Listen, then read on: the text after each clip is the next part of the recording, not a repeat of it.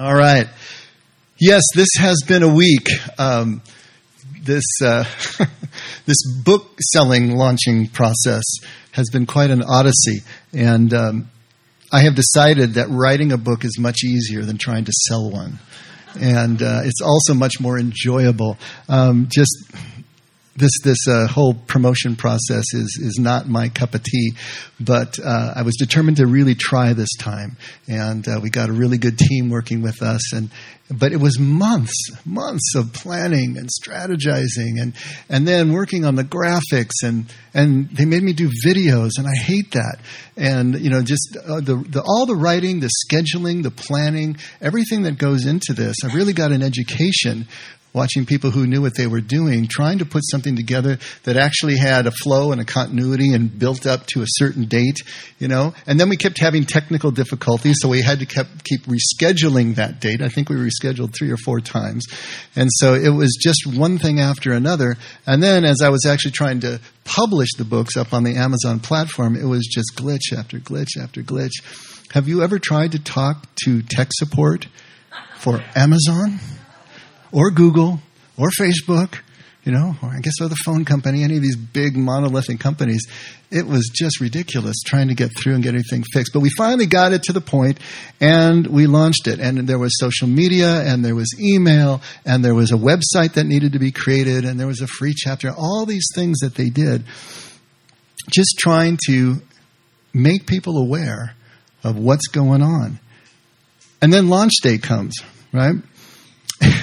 And then I start getting calls from you all saying that the review that you were trying to put up was being blocked by Amazon, or that it wasn't being posted by Amazon. And so we're trying to deal with that and make that happen, because it's all about the launch day and trying to get the numbers up and do all this sort of thing. And it is a kind of a game, trying to get the numbers up. If it can get to number 1 status, if it can stay there long enough, there's a chance that it'll get exposed. And so all of these are part of the process. And it is the focus of the marketing team to try to make this happen. And everything I was reading was exactly along these lines. And it's just wearing me out, And then as launch day is coming, I get the call from the marketing team. And they're actually on the East Coast. It was a group that we got connected with through a mutual friend. And they said, okay, we just hit number 1 new release, And it's like a dopamine hit.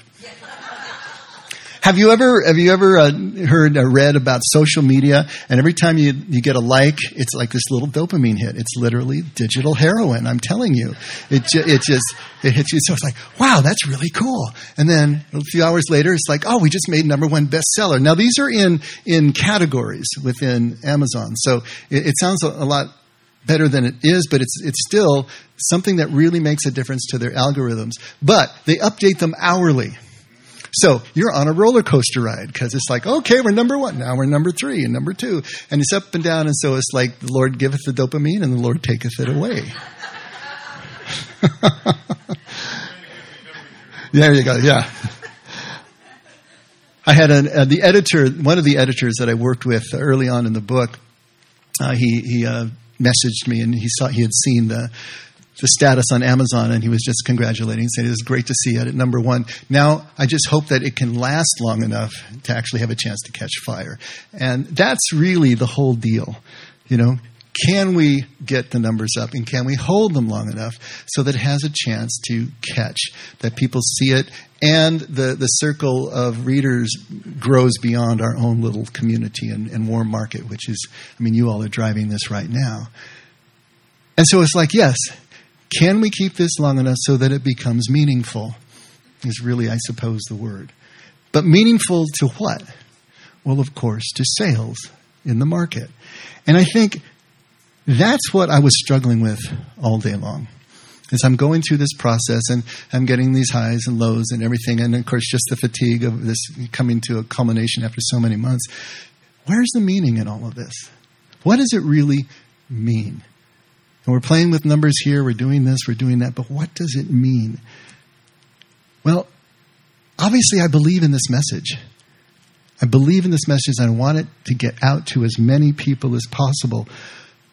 But it's so easy to get caught up in the process, too. and just get, it takes on a life of its own, and it's just kind of a steamroller that goes down the track, and you're caught up in it, and you're getting lost in the process, and all that ADD kind of busyness and the dopamine hits.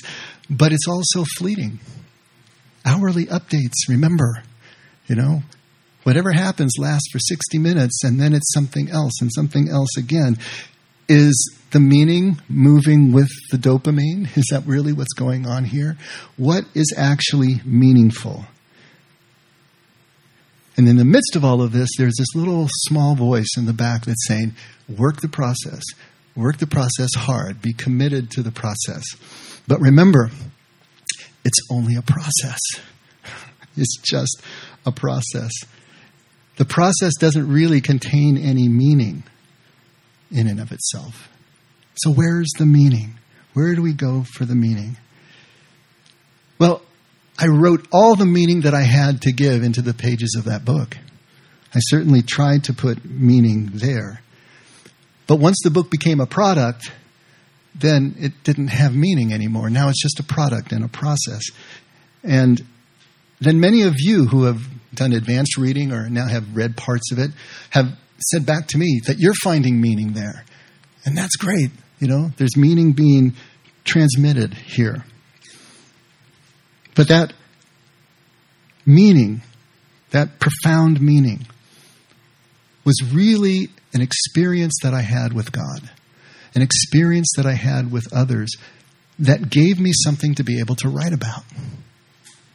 Right? That was the first meaning. Then I had something that I could actually write about. But there was much more meaning that I experienced that couldn't be put into words. Because what I could write about was the process that I experienced that led to meaning. And I could write about the effect that realized meaning had on my thoughts, on my attitudes, and on my actions. But I couldn't write anything about the meaning itself. That can't be put into words. It was for me alone. I can't say it. I can't transfer it. I can't bestow it. And you can't buy it, no matter how many Kindle versions you buy. It can't be transferred. But just in the same way, any meaning you take from the book, or any book, the Bible included, that's for you alone and can't be expressed or communicated as such. We can talk about the process. We can talk about the effects. But the meaning is just for us. And yesterday, things finally started to quiet down. The launch was Thursday. So Thursday and Friday were pretty crazy. Yesterday finally started to quiet down a bit.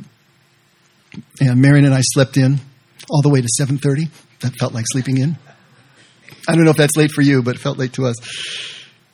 And I had coffee with a really good friend, and we sat for a couple hours, and we were just able to talk. And we talked about all sorts of things. Yeah, we talked about the book a little bit, but the cool thing was that the conversation was just pinging all over the place. And it was just a great time to just sit and to be. And then from there, I came here, because every Saturday, I get to clean the church. Yeah! I reset the church. There's nothing like cleaning coffee stains that puts things back into perspective. You know what I'm talking about? And it may sound a little weird that I'm doing it, but it was my choice, and I really wanted to. I remember Jeff, and some of you remember Jeff, our co-founder. He used to set up the room before our Tuesday night services, and he would do it all by himself. And he always had this Bedouin taste. It was like Persian rugs and all this stuff and incense, and he'd put this stuff out. But it was kind of his meditation time. It was his quiet time. And that's what I'm finding that I get for hour and a half here. All by myself. It's just quiet. I'm just rearranging chairs and cleaning. And now, OCD me, I've got this process. I've got this rhythm. I've got this plan. And I know what order I do it in. So it's almost like I'm on autopilot. And I can my body's moving. I know what I'm doing. And yet I'm having this time to just kind of float above myself and just be present. And the whole weeks, the months before were kind of playing through, and I was just kind of aware of them as they were going through, and I was thinking about these past few days and the book and all this activity, and then this idea of meaning came back in. Where is the meaning? Where is the meaning? And just that time of silence, just doing the things that I do here, stuff started bubbling up, kind of like those slow bubbles that come through the mud at Yellowstone. It was just bubbling up and coming up and popping into my consciousness. And I started thinking about the things that really were meaningful. This marketing team, it's a great team. It's like working with the United Nations. Every one of the team members comes from someplace else. It's so interesting. They're based in Alexandria, West Virginia, and the owner, the head honcho, his name is Zev Wexler, and his name in Hebrew would actually be pronounced Ze'ev, and it means wolf, and he's very proud of that. But he's from Israel, and he has a slight accent, but he's thoroughly American at this point. I remember one time he was in Israel, and he called me, and I'm talking to him on the cell phone, and it was just like this surreal experience. I got this little skinny thing pressed up to my ear, and I'm talking to someone in Israel. Does that ever strike you, how incredible that is? I remember I was texting Megan, our daughter. She was going to Norway. She's on a plane over the North Sea going to Norway, and I'm texting her. It's just like, what in the world? This is crazy. But I'm talking to Zev, and he's in Israel, and he's a really tough businessman, really savvy, tough businessman. But as we have as we have continued to work together, and he's gotten to know more about the effect and what we do and me, we've gotten really comfortable. And he's called me now just about tough things that are going on in his life, and wanting to just talk through them and bounce things off me, and just the sticking points where he was at. And we've just gotten to the place where we become friends. And it was his birthday on launch day. November 14th was also his birthday. And of course, he's working and doing his thing. So I called him just to say happy birthday. And we ended up just talking for 5 or 10 minutes just about stuff. And he said this was his first birthday that he was going to be spending without his kids. They were in Florida. And that was kind of hard for him, but he was going to do this. And, it's just turned into a connection point. A warm connection point. I have a friend in Alexandria that I didn't have before. And then there's Monica. Monica is our main contact. And Monica is from Bogota, Colombia.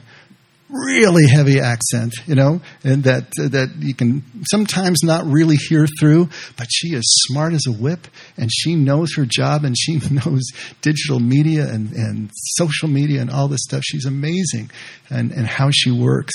And she laughs at me when I try to speak Spanish to her, and so we have that going for us.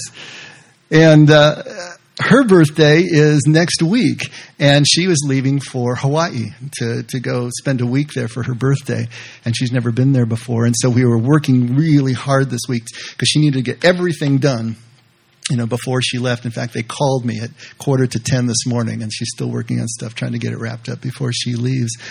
And I asked her what island she was going to, and this was my turn to laugh because she said, well, I don't know, but it's got... And I can't even say the way she said it. It was something like Waikiki, and then she was saying, I think it's on Oahu. It was just perfect. But she knows me so well now. She knows my aversion to video. She knows the things that my resistance points, and she tries to push me to get me to break through those. But she also has workarounds when she knows that she's hit a stone wall with me.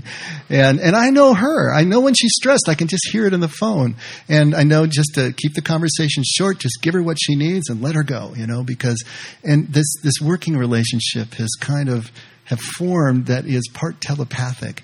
And it's really interesting. And then there's Akash. Akash is from India, and he has an even thicker accent. I'm always asking him to repeat stuff. And he's the tech guy. He's the tech specialist. So those guys, they're all kind of brains and thinking in terms of grids and squares and things that I don't think of in terms of all. And he was very stiff and very formal at first. But as we kept talking and getting to know each other, there was more and more of that falling away and just starting to get more comfortable. And then I saw a Facebook post of him in a tuxedo standing next to a bride at a wedding. I'm thinking, and I said, he got married. And I thought, how did he get married? I didn't even know he was engaged. That just had not come up. But he's smiling. And so I sent him an email, and I'm congratulating him up and down and telling him how beautiful his wife is, his bride, and we just wish you all the happiness for all the years to come, only to find out he was a groomsman. It has become this running joke with us. I told him, make sure you don't get married until at least Monica gets back next week, because he's the one who's left in charge. And we're just going back and forth with this. And it's just become, it's like he's a different guy, and I can understand him so much better now. And then he did a video. I don't know if it was called an Instagram story, I guess. He did this little video. And I know it's his job to say nice things about me. But I think a lot of them were true, because that's the way I feel about him now as well. He was talking about the book, but he also said that he knows me. And it was just this great connection. And it's amazing, because there's so much more personality on video than there is on the phone with him. I was just looking, is this the same guy? Because he was great on camera. And then there's David. Now, I've never actually talked to David. David is one of the art directors, and David is Asian, probably Vietnamese from his last name. But he's the one who has spent hours and hours looking at the video, like the one we're shooting right now. The video feed goes to him, and then he's been clipping out little bits and putting them up on social media and doing all this stuff. So he knows the sermons better than I do at this point. But Monica told me that she was having a conversation with him, and he's Buddhist. He's Asian and he's Buddhist. And he said, but you know what? After watching Dave, I think if I ever have a pastor, I'd like it to be Dave. And again, it was just one of those comments that came back, not to pump myself up, but just to show that a connection has been made. All these connection points, from Israel to Colombia to India to Vietnam, and then there's all of you. And everybody that I was interacting with all day Thursday and all day Friday, all those messages, whether we were trying to solve a problem and get through it, or whether you were congratulating me, or whether you were just saying, I bought a book. Yeah, I left a review. Amazon didn't take it, but I left it. And it was just another whole slew of connection points, all these connections. And it was just an amazing experience. A book, right? A promotional campaign, a book launch. Where's the meaning in any of that? Where is the meaning? Y'all know about Maria Montessori? You ever have a kid in a Montessori school or anything like that? Yeah. She has a great quote that was actually the whole premise of the string of schools that she set up. And that is that play is the work of the child. We're looking for meaning here. Maria says, play is the work of the child. Let me read a little bit of what she says. Play activities are essential to healthy development for children and adolescents. Research shows that 75% of brain development occurs after birth. 75%. Only 25%. And then the rest has to happen outside. The activities engaged in by children both stimulate and influence the pattern of the connectors made between the nerve cells. This process influences the development of fine and gross motor skills, language, socialization, personal awareness, emotional well-being, creativity, problem-solving, and learning ability. The most important role that play can have is to help children be active, make choices, and practice actions to mastery. They should have experience with a wide variety of content, art, music, language, science, math, social relations, because each is important for the development of a complex and integrated brain. Play that links sensory, motor, cognitive, and social emotional experiences provide an ideal setting for brain development. If play is the work of the child, toys are the tools. Don't you love that? Toys are their tools. Through toys, children learn about their world, themselves, and others. Toys teach children to figure out how things work, to pick up new ideas, build muscle control and strength, use their imagination, solve problems, learn to cooperate with others. See, we look at a child's play. We call it child's play, right? Dismissively, it's child's play. Yeah. But we look at a child's play, and we pat them on the head, and then we turn to our serious adult matters. Because that's where significance really is, right? That's where meaning really is. We imagine that our books, our politics, our causes, our campaigns, our finances are where real meaning is, not in the play. And we get all caught up in it, both with our dopamine and our traumas. Richard Rohr puts it really well. Let me read a little bit of what he says. He has a great line about the tasks within the task. He writes that religion and various models of human development seem to suggest that there are two major tasks for each human life. The first task is to build a strong container or identity. The second is to find the contents that the container was meant to hold. Okay, you got that? First half of life, you're building the container, the platform, the identity. Second half of life, what do you put in that?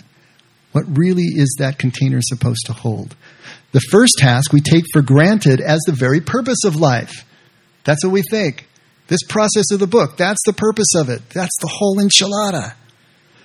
And this does not mean that we do it well, but because we're so focused on it, we may not have even attempted the second task.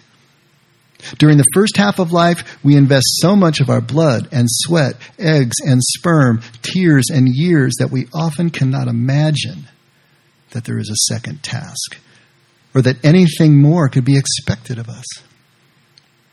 It takes much longer to discover the task within the task, as I like to call it.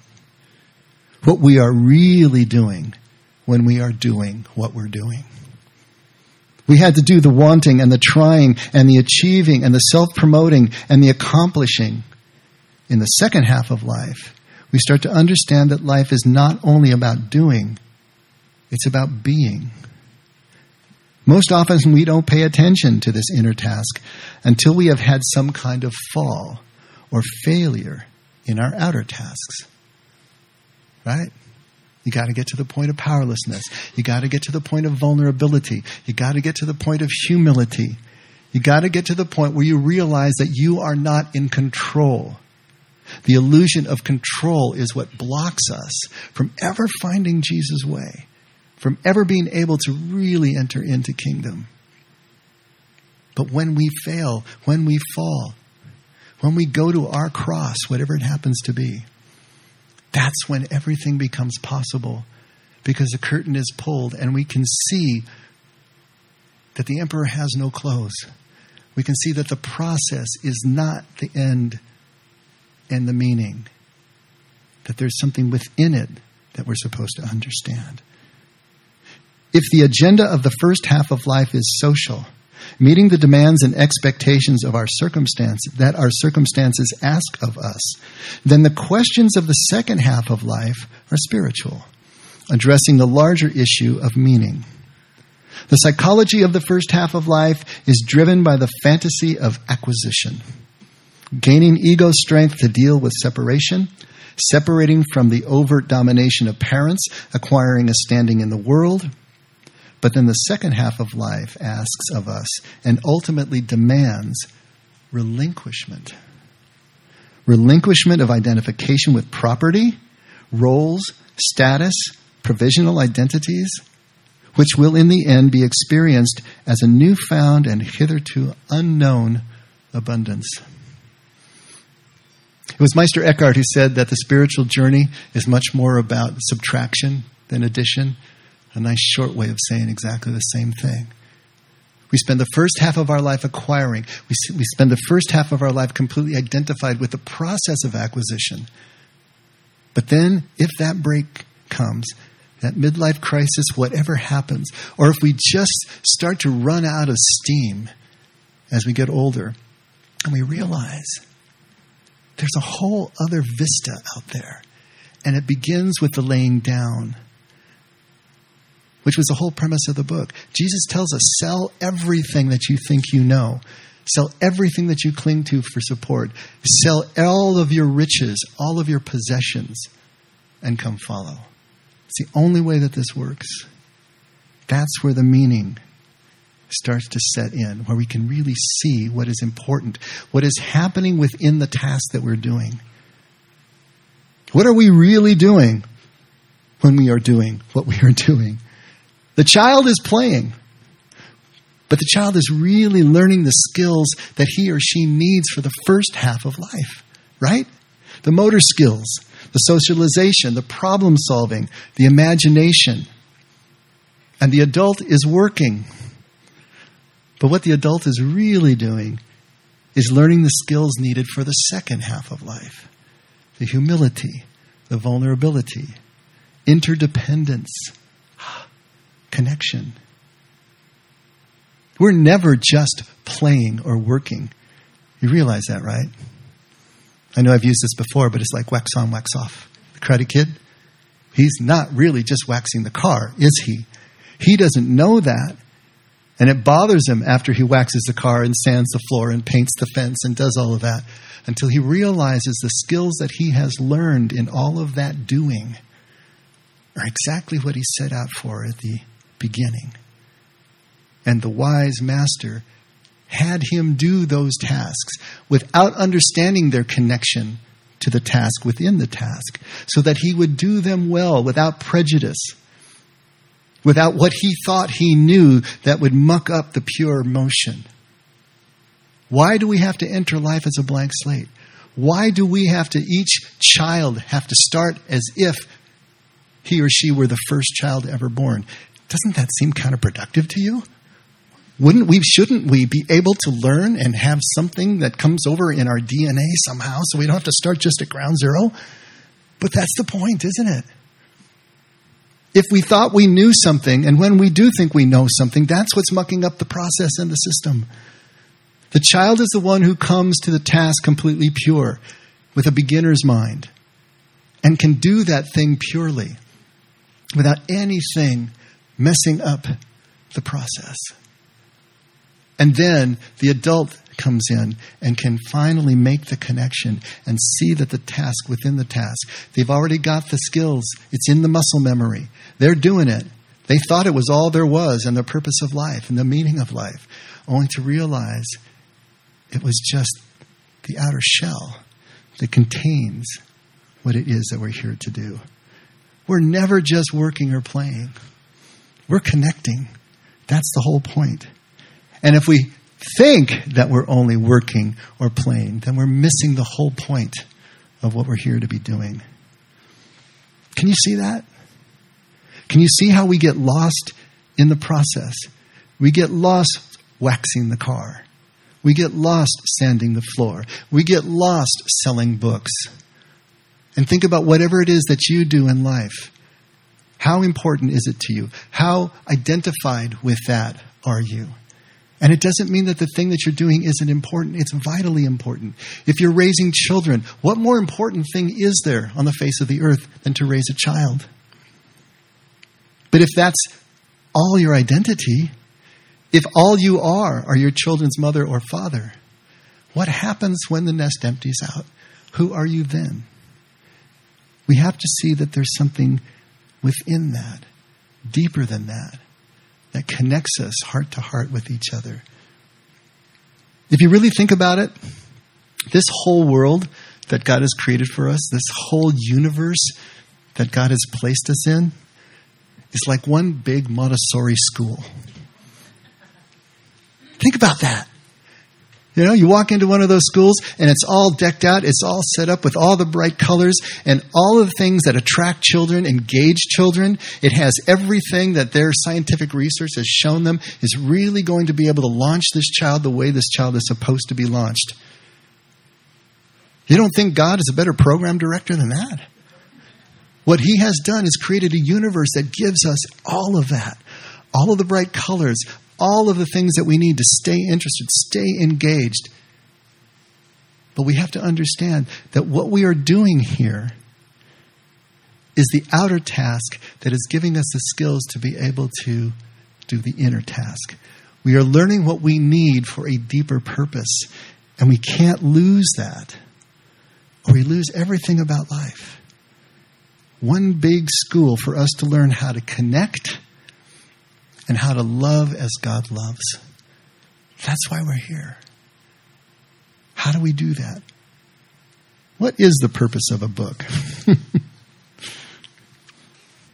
The purpose of a book is to connect a writer to a reader. That's the purpose of a book, isn't it? What happens in those pages as you read them? Where do you go? What plays in your mind? You know Stephen King, who wrote about on writing, he wrote a book called On Writing. He calls it telepathy. He says writing is a form of telepathy. He said all these scientists trying so hard to prove that telepathy works. He says all you need is a book. He says, here I am in my safe place writing this right now. And it won't be published for at least 3 years, 2 or 3 years. So wherever you're sitting right now reading this, I am connected to you in my safe space to your safe space. This mental connection, telepathy. I can paint a picture here on this page and it lives in your mind. What's the purpose of a book? To connect a writer to a reader. It's the same with the Bible or any other book that you read. The purpose is to connect. What is the purpose of a promotional campaign for a book and a book launch? Well, of course, the purpose is to sell books. But look at what happened in the course of this particular campaign. It connected an Israeli, a Colombian, an Indian, a Vietnamese, and all of you and me together in a way that we couldn't have imagined before. It was working hard on the project that brought minds and hearts together.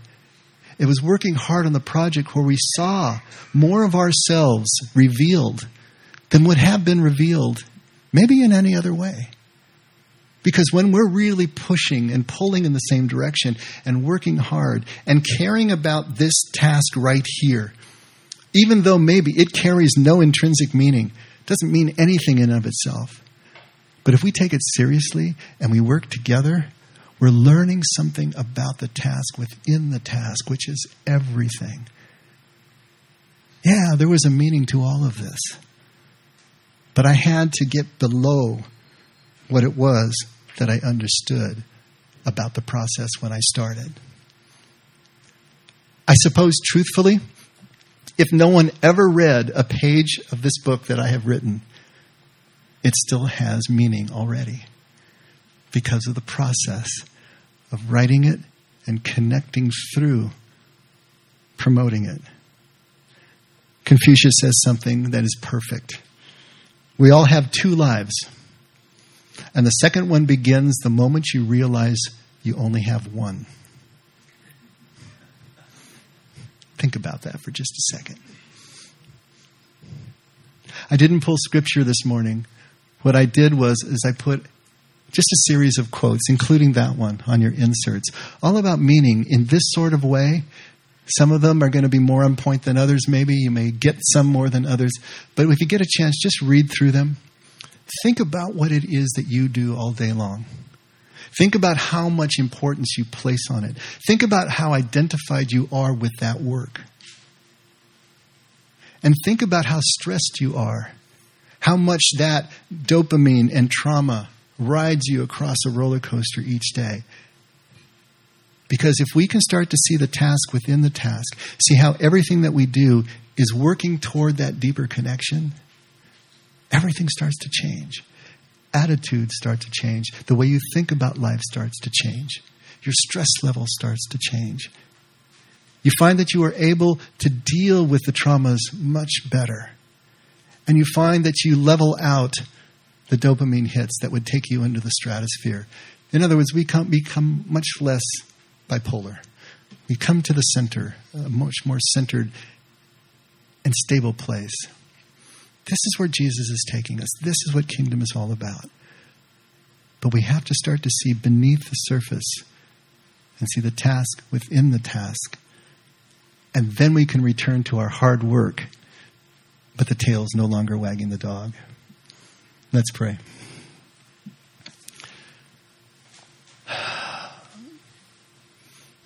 Father, thank you for our beautiful school. Thank you for creating everything exactly as you have. Even though sometimes it hurts, even though sometimes we wish and pray fervently that it were different. Even as we try to work to make it different, help us to see the reason it is the way it is in your infinite wisdom. A place for us to be able to learn exactly what we need to fulfill everything that you've given us to do. Help us take this journey just more willingly. Help us to let go of the resistance points that keep us from really leaning in. Help us to see the unity that is in everything that we do if we will just lean into that. So thank you, Father. Thank you for giving all of this to us and never withholding anything, for loving us. Never let us forget we can only do any of it because you did it first. In Jesus' name, amen. Let's all stand.